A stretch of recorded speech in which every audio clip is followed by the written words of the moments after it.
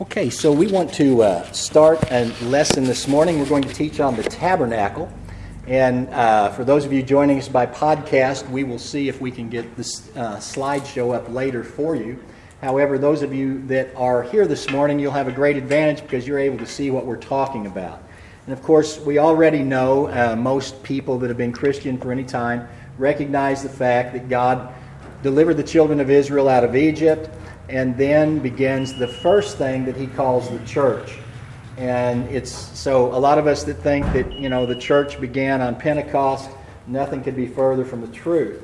And that is part of the error as to why we have a division between our Hebraic roots and then a new religion that came out of Rome, of Christianity. And that is because the original church was what God had set up whenever he brought the children of Israel out of Egyptian bondage. And then, as we know, later they build a permanent temple on the place where God would place his name. And then we know that God allowed you and I, we couldn't go into that temple. We just got back from the place where we could only travel within about 10 cubits of the steps leading up to the temple. And there was a wall, a partition, or a wall of separation. And there were certain rituals we had to go to be allowed to join the Jewish faith. So that may seem a little odd to all of you because we have started, they were first called Christians at a certain place, and that wasn't a compliment, by the way. And so what we see is, in our understanding, is that we have the fulfillment of the covenant, and just as the people we were just with have no knowledge of the half book they use, many of us haven't got full knowledge because we've only been taught half the book.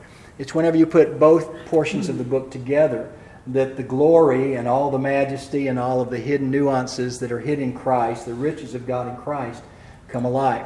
So what you're looking at right now is you're looking at the fact that after God brought them out of Egyptian bondage, that he marches them to Mount Sinai, but he would not take them to the Promised Land until first they had built for him a structure, a place for him to dwell amongst them. Now, at the Temple Institute, according to the experts of Hebraic language, we visited there a few days ago. Actually, this scripture says to dwell in them. God's plan has always been to save that which was lost. And that which is lost is, whether you and I are abundantly aware of it or not, we lost connection with God. We lost the presence and the Spirit of God when Adam fell to sin. This is the purpose of the new covenant. It's when the fullness of time comes, God finally sends a likeness of himself in flesh through his own flesh and blood called his Son. He makes available to you and I the ability to be reconnected with what it was that Adam had, and that is the indwelling of the Spirit when he breathed into man the breath of life and he became a nephesh, a living soul.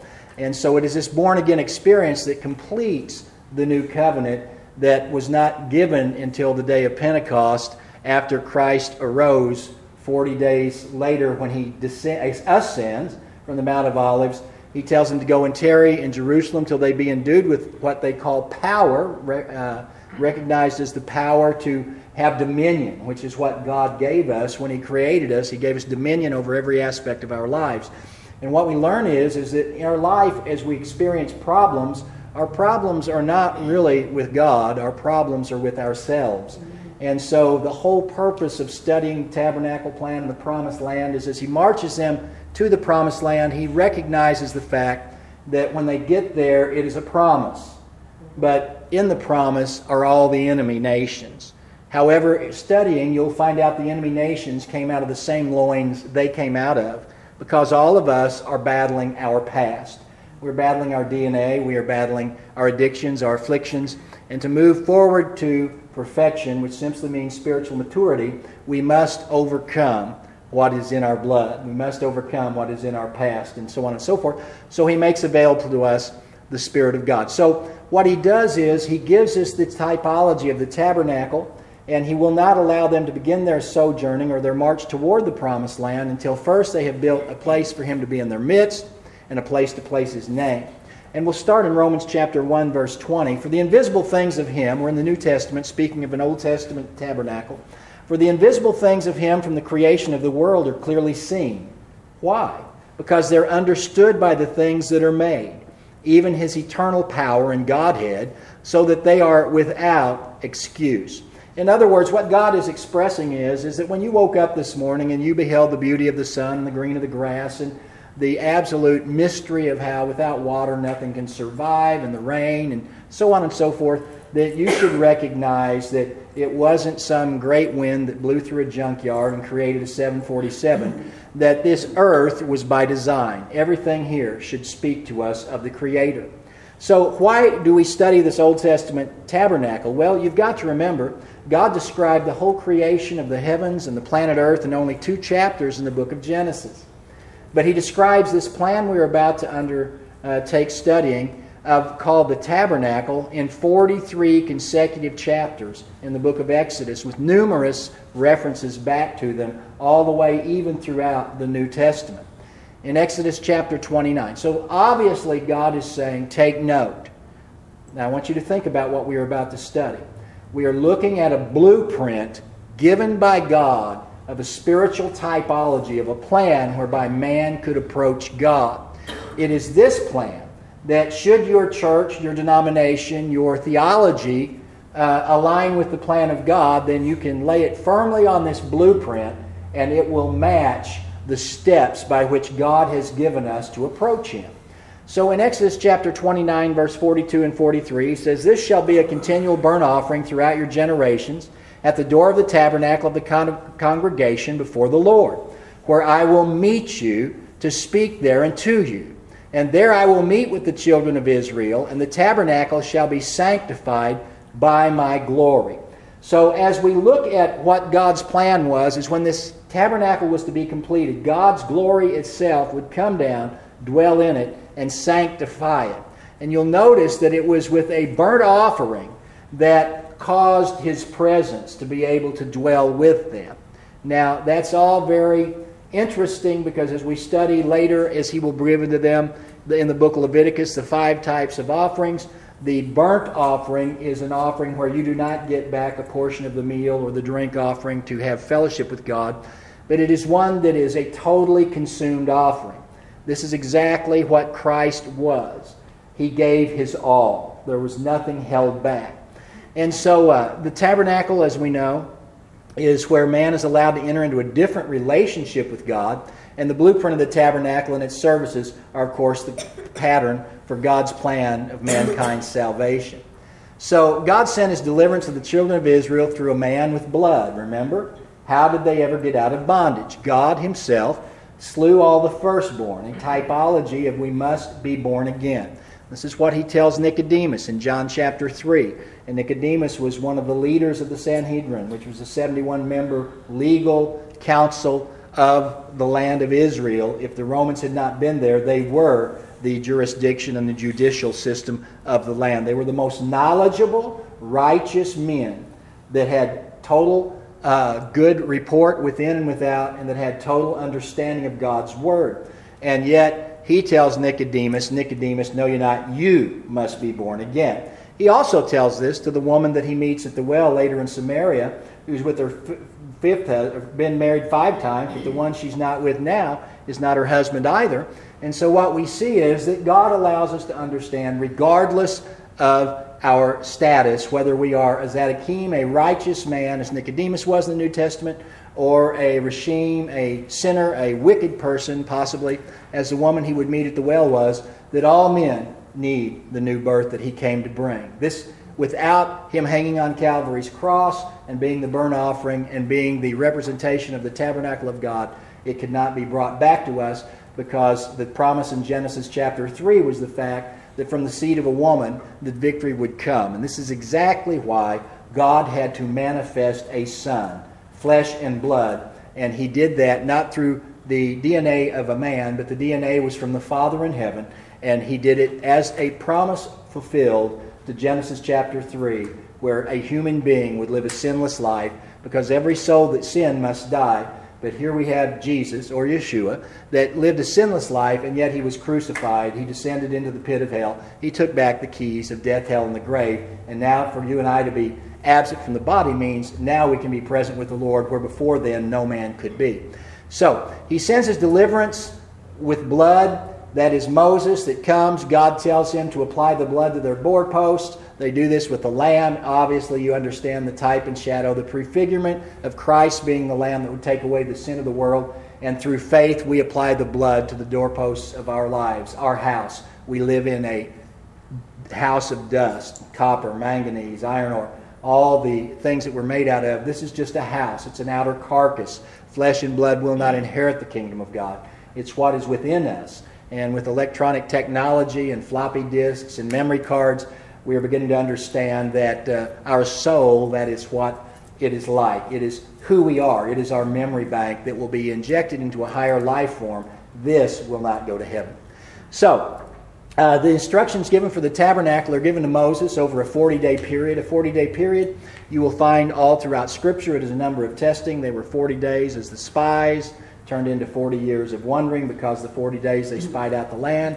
You will find that Jesus fasts for 40 days. Moses is at the top of the mountain 40 days.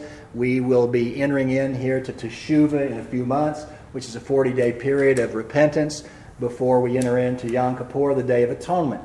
In Exodus 24, he gives us instructions to Moses to include the plan of how one man is going to be able to bring blood to God to deliver men from bondage. And of course, ahead of ourselves, he hasn't given them the plan of the 7 appointments of the God or the 7 feasts of the Lord, not Jewish feasts, the feasts of the Lord. And you're seeing people become aware of this now. And on that feast where their sins would be rolled ahead until the Messiah would come that could pay the final price, because the blood of bullocks and goats could not redeem us. It was simply a typology to where they would do it in faith until the true Lamb that would take away the sin of the world would come. So in Exodus 24, we're going to read verses 16 and 18. And the glory of the Lord abode upon Mount Sinai, and the cloud covered in 6 days. And the 7th day he called unto Moses out of the midst of the cloud. And Moses went into the midst of the cloud and got him up into the mountain. And Moses was in the mountain 40 days and 40 nights. And there God gives unto him not just 613 commandments, which actually do include many of the attributes of how to build the temple, how to perform the services of the temple, but also of the tabernacle. And so Moses is there receiving all these instruction, as well as we know now that upon careful observation that God himself brought to Moses the 10 Commandments. God did. God had already hewn them on 2 tablets of stone. It was God that wrote those. And we see where Moses breaks those, and we now understand through the sages, those 2 tablets were actually carved out of the spot on the top of the mountain that we just visited, Mount Moriah, where today the dome sits, where at one time Solomon's Temple sat, where the Ark of the Covenant would sit. So everything ties back to the beginning. In Exodus, and then you also see where it's the 7th day that God calls Moses to the top, and you've learned by now the typology of the 7-day plan of God. He creates the heavens and the earth in 6 days. The 7th day is the Shabbat. Every day with the Lord is as 1,000 years. The genealogies show us now we've been here about 6,000 years. We are about ready to enter into the day of the Lord, which is the book of Revelations, which we know as the millennium. So it is a typology, once again, of when we will be in his presence as Moses was on the 7th day. In Exodus 25 and 40, and he tells Moses, "And look that thou make them after the pattern which was showed thee in the mount." So God does not allow man to build this haphazardly or however he desires. It is once again blueprinted by God himself. And the tabernacle is where God's going to dwell with man. And an interesting point, how we could miss it I don't know, is that the outer covering of this tabernacle is made out of skin. Moses will receive the blueprint of the tabernacle at the end of the 3rd month. You will see this in Exodus chapter 19 and 1. And then in the 3rd month, when the children of Israel were gone forth out of the land of Egypt, the same day came they into the wilderness of Sinai. And then the tabernacle is completed 9 months later. And you can do the calculations as you read Exodus chapter 40, verse 17. And it came to pass in the 1st month in the 2nd year, on the 1st day of the month, that the tabernacle was reared up. So what we are seeing in this typology of the tabernacle is the fact that for some unbeknownst reason, God sees to it that from conception until completion is 9 months to build this house of skin. Now we all understand the gestation period of human is 9 months, and we live in a house of skin. And so what God was simply foreordaining and foreshadowing is just as his Shekinah, his glory, his main computer bank, even though he would fill all of heaven and all of earth. A Christian misunderstanding is of a triune God that has never been anywhere taught except after it came through the Chaldean mysteries and the Babylonian mysteries through the Roman Church. Hear, O Israel, the first commandment, the Lord our God is one. And when you look at me, I'm holding up one finger. When I hold up this many, not even a child would ever think that is one. And so you've been taught they are one in purpose, one in essence, but they are also, being that as well, just one in personage. The difference is you are a triune being, but you are one person. You have a body, you have a soul, you have a spirit. The Spirit of God fills all the heavens and the earth. You cannot go anywhere that He is not, but yet when He clothes Himself in a body, it is through His Son, the only begotten, the flesh and blood of God, that the Bible clearly establishes, not Roman tradition, that all the fullness of the Godhead dwelt bodily in Him. That He is the manifestation of the invisible God. As a matter of fact, Isaiah 9:6 expresses to us, "Hear, unto us a child is given, unto us a son is born, the government shall be upon His shoulder, and this child shall be called Wonderful, Counselor, the Mighty God, Everlasting Father, Prince of Peace." So this is not us slighting the Father. This is us completely fulfilling the book of Philippians, where someday every knee shall bow and every tongue shall confess that Jesus is Lord. Now, how many Lords are there? Hear, O Israel, the Lord our God is one Lord. And so I challenge each of you to prayerfully not go to your favorite Bible scholar, but seek the Lord that you can be like Peter, that He will reveal Himself to you. Because the Bible expresses that no man knows the Father, nor does any man know the Son, except to whom the Son will reveal Himself. He revealed Himself 8 days after the resurrection to a man named Thomas, who was a "Hear, O Israel, the Lord our God is one," a Jew. And when Thomas saw the resurrected Christ, he fell at His feet, would never have blasphemed, and said, "My Lord and my God." And so the book of Revelations ends with the last thing that I and every minister or angel of the church is to teach the congregation. One of the biggest problems we have in America today, this has nothing to do with the Tabernacle, I'm ranting. One of the biggest problems we have in the church today is because you have lost the understanding of the deity of Christ. He is either God Almighty or He is nothing at all. And anyone that does not accept Him as deity is already the spirit of the Antichrist. Therefore, we have allowed many ways to the Father. And this is why we are living with the results in America that we are experiencing today. You are going to see a revival of people that begin to pray to come into the knowledge of the one God. This will replicate the separation of the kingdom when Jeroboam and Rehoboam split over the place where the name was to be placed. Okay, and so with that, we're going to go to John chapter 1, verse 14. "And the Word, the Logos, the thought of God, was made flesh and dwelt amongst us. We beheld His glory, the glory as of the only begotten of the Father, full of grace and truth." And therefore, the man Christ Jesus, if it's okay, I would like to stick with Bible teaching, not tradition, is never called the eternal Son. You can speak that and you can call Him God the Son, but you will never find that in the Scripture. You're here to learn, so we're teaching you Bible. But He is called the only begotten. "This day I have begotten thee," because He is the visual manifestation of the plan of God when the fullness of time comes. Therefore, we will throw all of our crowns at His feet, not denying the Father, for we recognize we can't see the Father. Regardless of any books you've bought, the Bible declares that no man has seen the Father at any time. And the glory of the Father will still fill the heavens and the earth. But it is through this physical manifestation of the house of skin that the tabernacle of God will be amongst us. So the Word was made flesh, dwells amongst us. We beheld His glory as of the only begotten of the Father, full of grace and truth. So in John 1 and 14, the Word was made flesh and tabernacled. If you will look in your concordance and you will look up that word dwelt, you will find out John, being in the lineage of the priesthood, wrote in the vocabulary and the understanding of priests, not as Matthew, Mark, and Luke. And you will see the progression from Matthew to Mark to Luke to when we get to John, he is deity. When we start out in Matthew, it is a revelation of who he is. And so you'll notice that he understood, here he is, John, not going to change in the beginning, God created the heaven and the earth. That would be blasphemous. That was the only Bible he had. And the Word was made flesh and dwelt amongst us. It tabernacled with us. So as we study the tabernacle, we will begin to relate to the fact that you can't put God in a box, nor are we able to go anywhere God is not, because God does not fill our universe. Our universe is in God.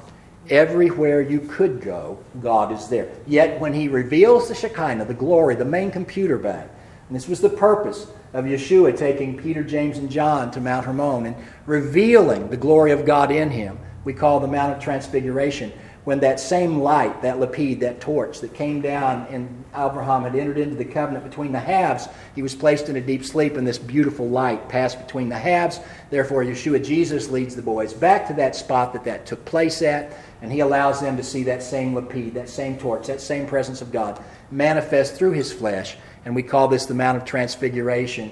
And we beheld his glory, whiter than any fuller could whiten a garment. So in 2 Corinthians chapter 5, for we know that if our earthly house of this tabernacle were dissolved, we have a building of God, a house not made with hands, eternal in the heavens. For we that are in this tabernacle groan, being burdened, not for that we would be unclothed, but clothed upon, that mortality might be swallowed up in life. So we see where we too are recognized as tabernacles. We've been made in the image and the likeness of whom? God. When God said, let us, it actually, for those of you that want to go a little deep, is taken from the plurality of the word Elohim.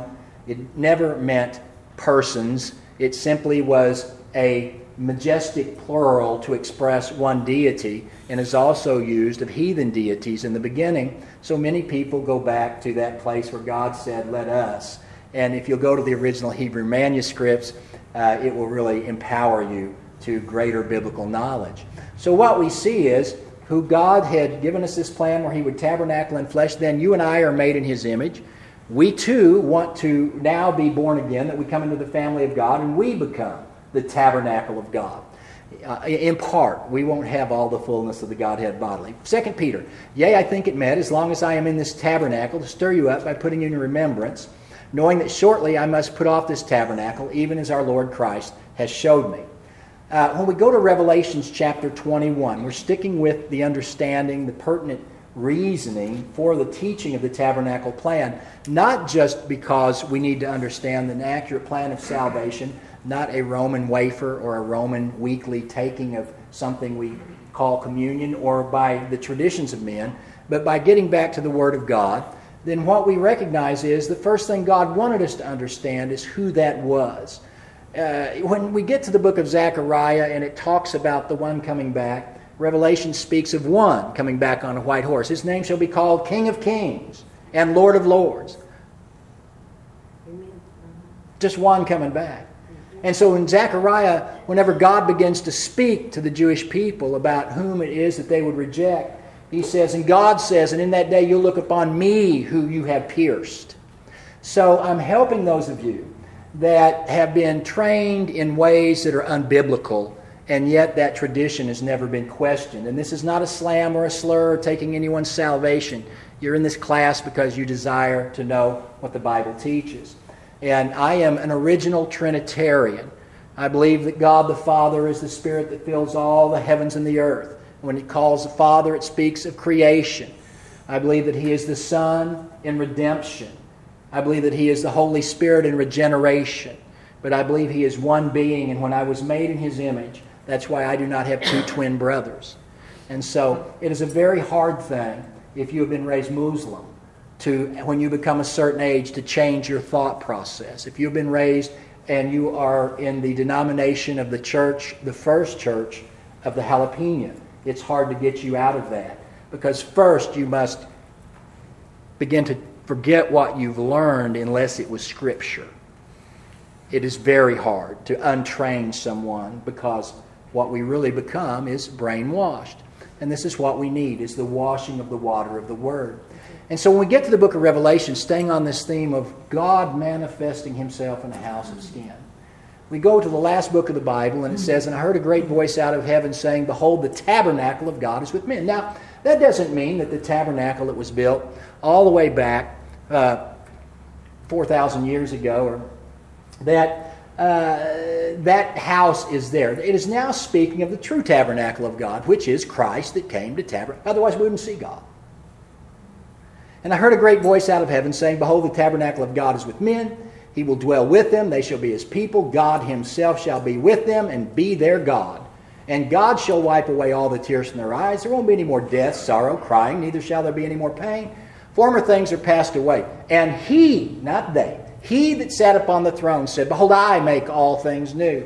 And he said unto me, Write, for these words are true and faithful." He says, "It's done. I am the Alpha and the Omega, the beginning and the end. And I will give unto him that is athirst of the fountain of water of life freely. He that overcomes will inherit all things, and I will be his God, and he shall be my son." So when we go to the book of Revelations, the book of Revelation, for those of you that call it the book of Revelation, it's actually a misnomer because it starts with the revelation of Jesus Christ. That's what the whole book is about. It reveals Christ as the Alpha and the Omega, the beginning and the end. And the last message given to every pastor that he is to teach his church, the last recorded words of Jesus in red letters in Revelation chapter 22, is that I am to come to you and help you to understand. And Jesus says, "Go to them and teach them that I am the root and the offspring of David. I am David's creator, but yet I am going to be his son that sits upon the throne forever." So it's a very important thing as we begin to cover this. Colossians 1 and 19, "For it pleased the Father that in him should all fullness dwell." So the Spirit of God was pleased within this tabernacle that he had created. Colossians 2 and 9, "For in him dwelleth all the fullness of the Godhead bodily." In John 2 and 19 and 20, Jesus answered and said unto them, "If you'll destroy this temple, in 3 days I will raise it up." Now, I want you to notice that the mystery of the tabernacle, as we also get into the mystery of the Ark of the Covenant, the mercy seat, and all the other typologies and patterns, is Jesus on the cross thirsted. Jesus hungered and Jesus died. Jesus also wept. And we can go into the humanity, and this therein lies the mystery of what they couldn't quite figure out at the Council of Nicaea when they came up with a triune Godhead in the Roman Church.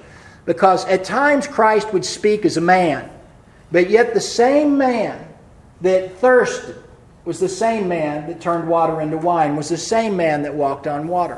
And so he would speak to us from his flesh. This is the mystery. And he would speak as God in him. And as a man, when he hung on Calvary, God cannot die. If he was co-equal, co-existent to God, which you'll never find in the Scripture, then we have an utmost problem because God can die.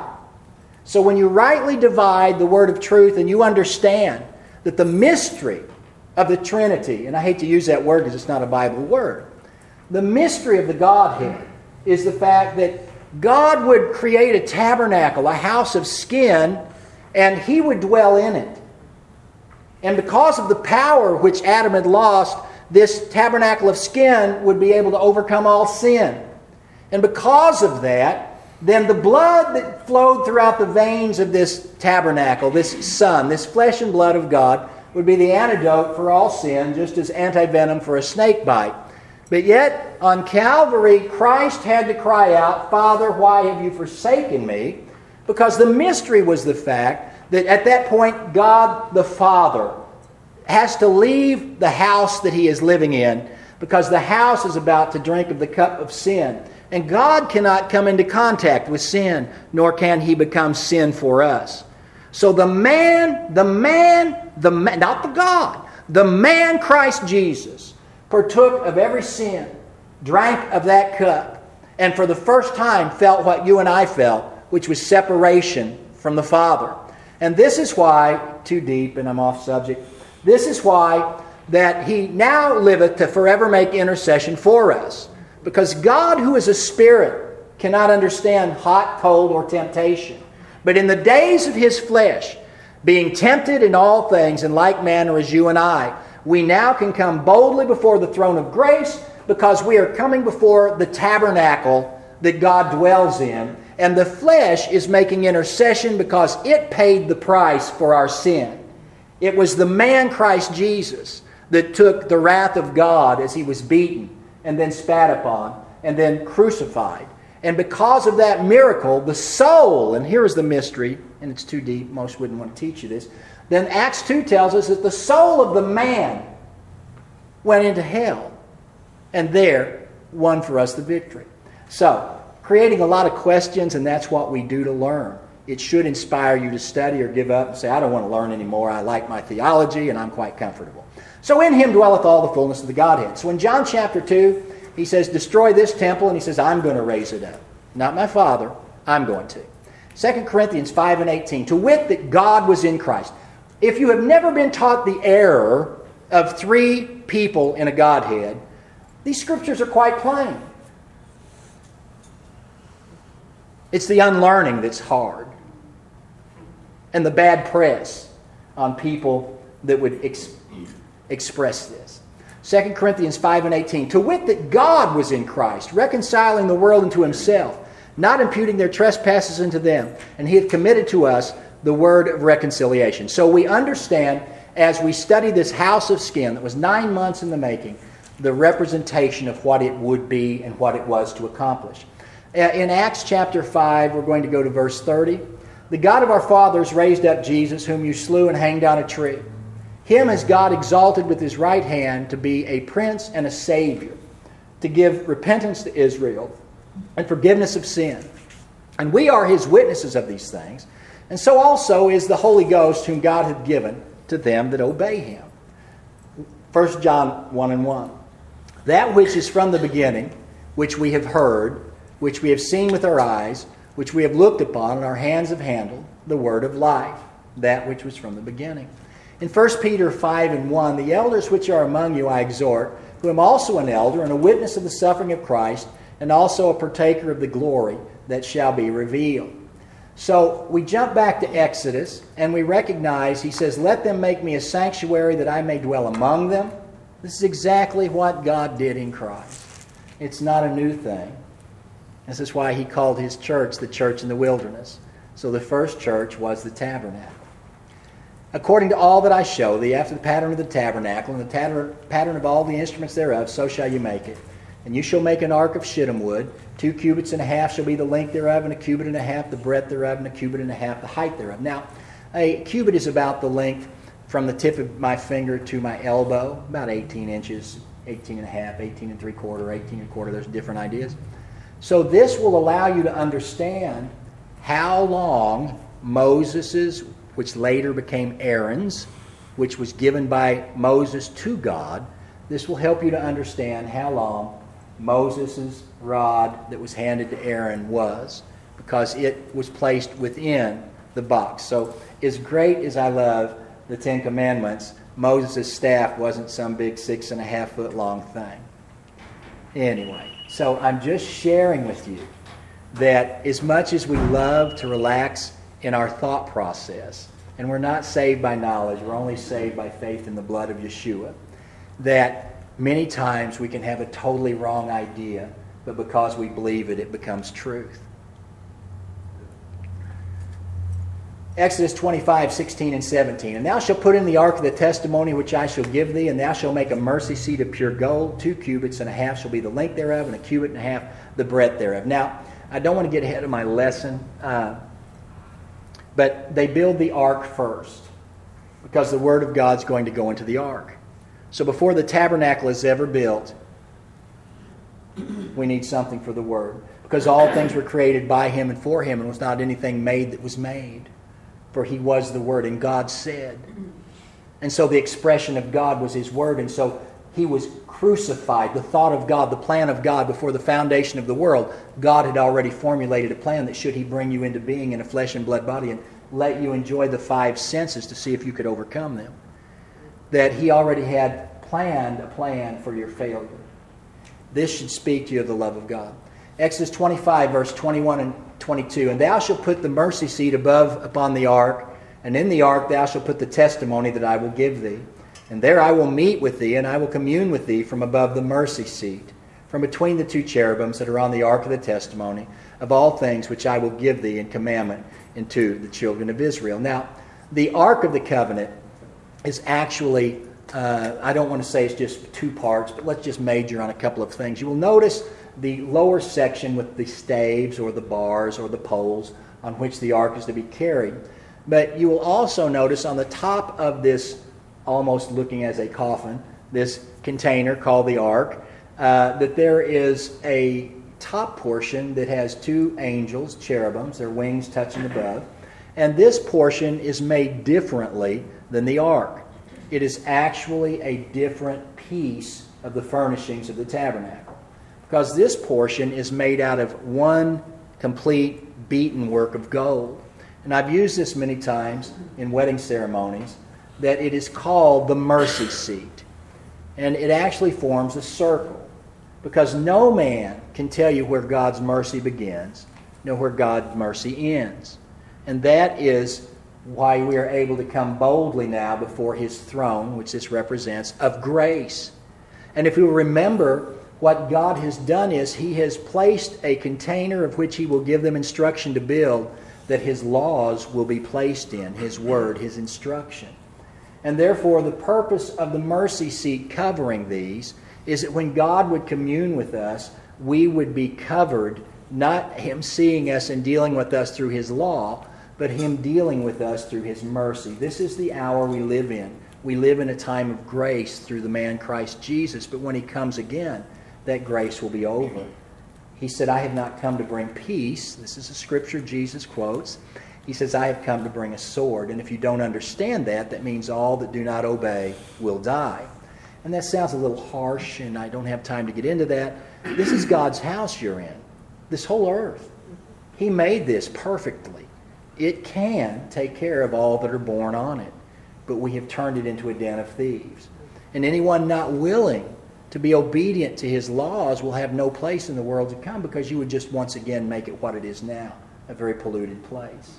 So He has a place you can go dwell, but it will not be with the righteous. So what we see is, as we walk through this, the plan given in Exodus chapter 25, verses 10 through 16. Actually, we'll start 9 and 11. According to all that I show thee, after the pattern of the tabernacle and the pattern of all the instruments thereof, even so shall you make it. And they shall make an ark of shittim wood, and it gives the dimensions. Now, this ark is made out of two distinct, I'm not talking about the mercy seat now, I'm talking about the place where the word would sit. The ark is made of two different distinct materials. It is made of gold, but it is also made of wood. And the best way I can express this is that you would build first the box of wood. It's made out of shittim wood.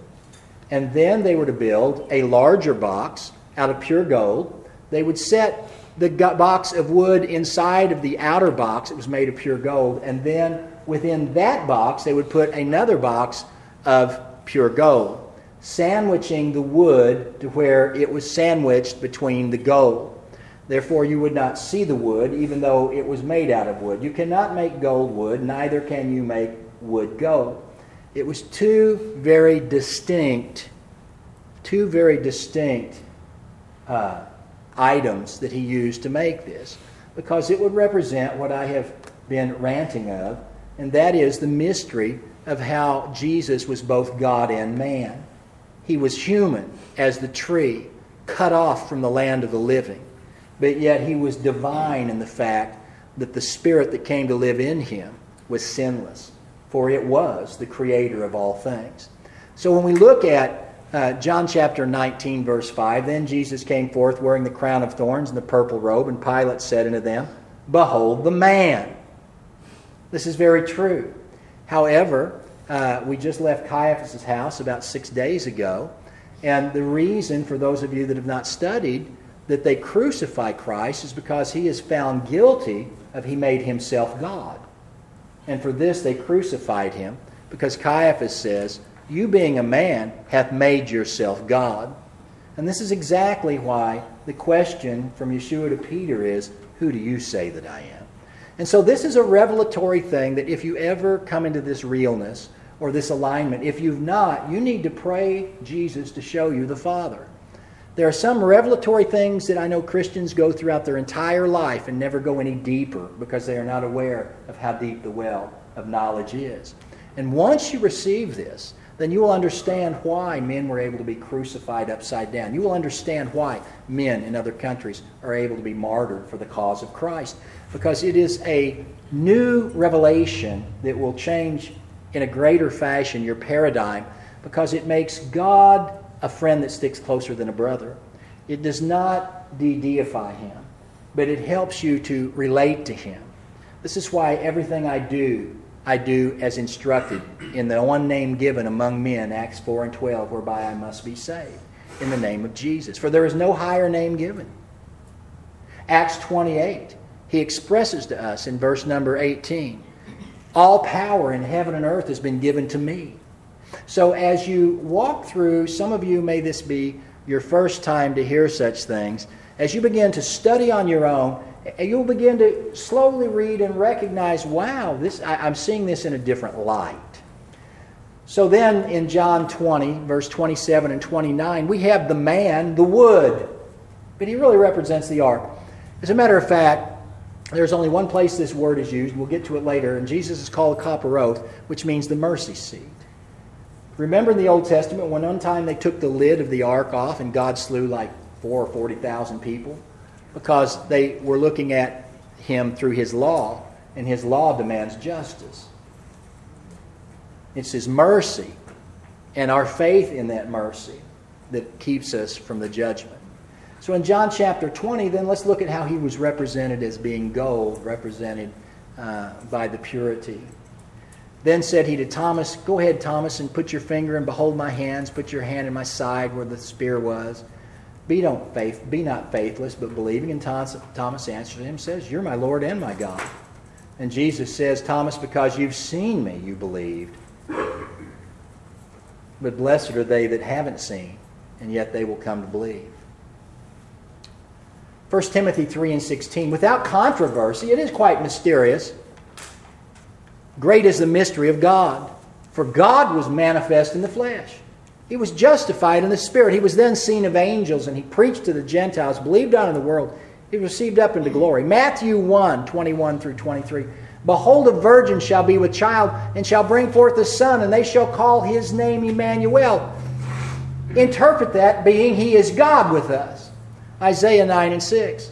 For unto us a child is born, unto us a son is given. The government shall be upon His shoulder. His name shall be called Wonderful, Counselor, the Mighty God, the Everlasting Father, the Prince of Peace. So we are not in a blasphemous mode whenever I call Jesus the Mighty God or the Everlasting Father. As a matter of fact, people who have an ability to do that I know have arrived. When I pray biblically. Jesus. When I pray denominationally, I pray, Heavenly Father, in the name. We say, well, that's what He taught. That's another lesson. So this is not a rant. You've got to understand my place in my calling. My calling is not to be popular. My calling is to bring you into the truth and the original understanding of the Word. 1 John 4 and 10. Herein is love, not that we loved God, but that He loved us, and He sent His Son to be the propitiation, which means the mercy seat for our sin. So once again, the purpose of the tabernacle and the plan is to share with us how God had foreordained a design that your soul could be saved. Not your skin, not your flesh, not your blood. Don't worry about it. It's going to die. The tabernacle is a picture of God's approach to man. He is reaching from the mercy seat for whosoever will. And this is called grace. God's grace designed a way for man to be reconnected to his Father. And man reaching back to God is called faith. Man believes God's plan, and therefore he follows it. And I think this would be a good place to end lesson 1.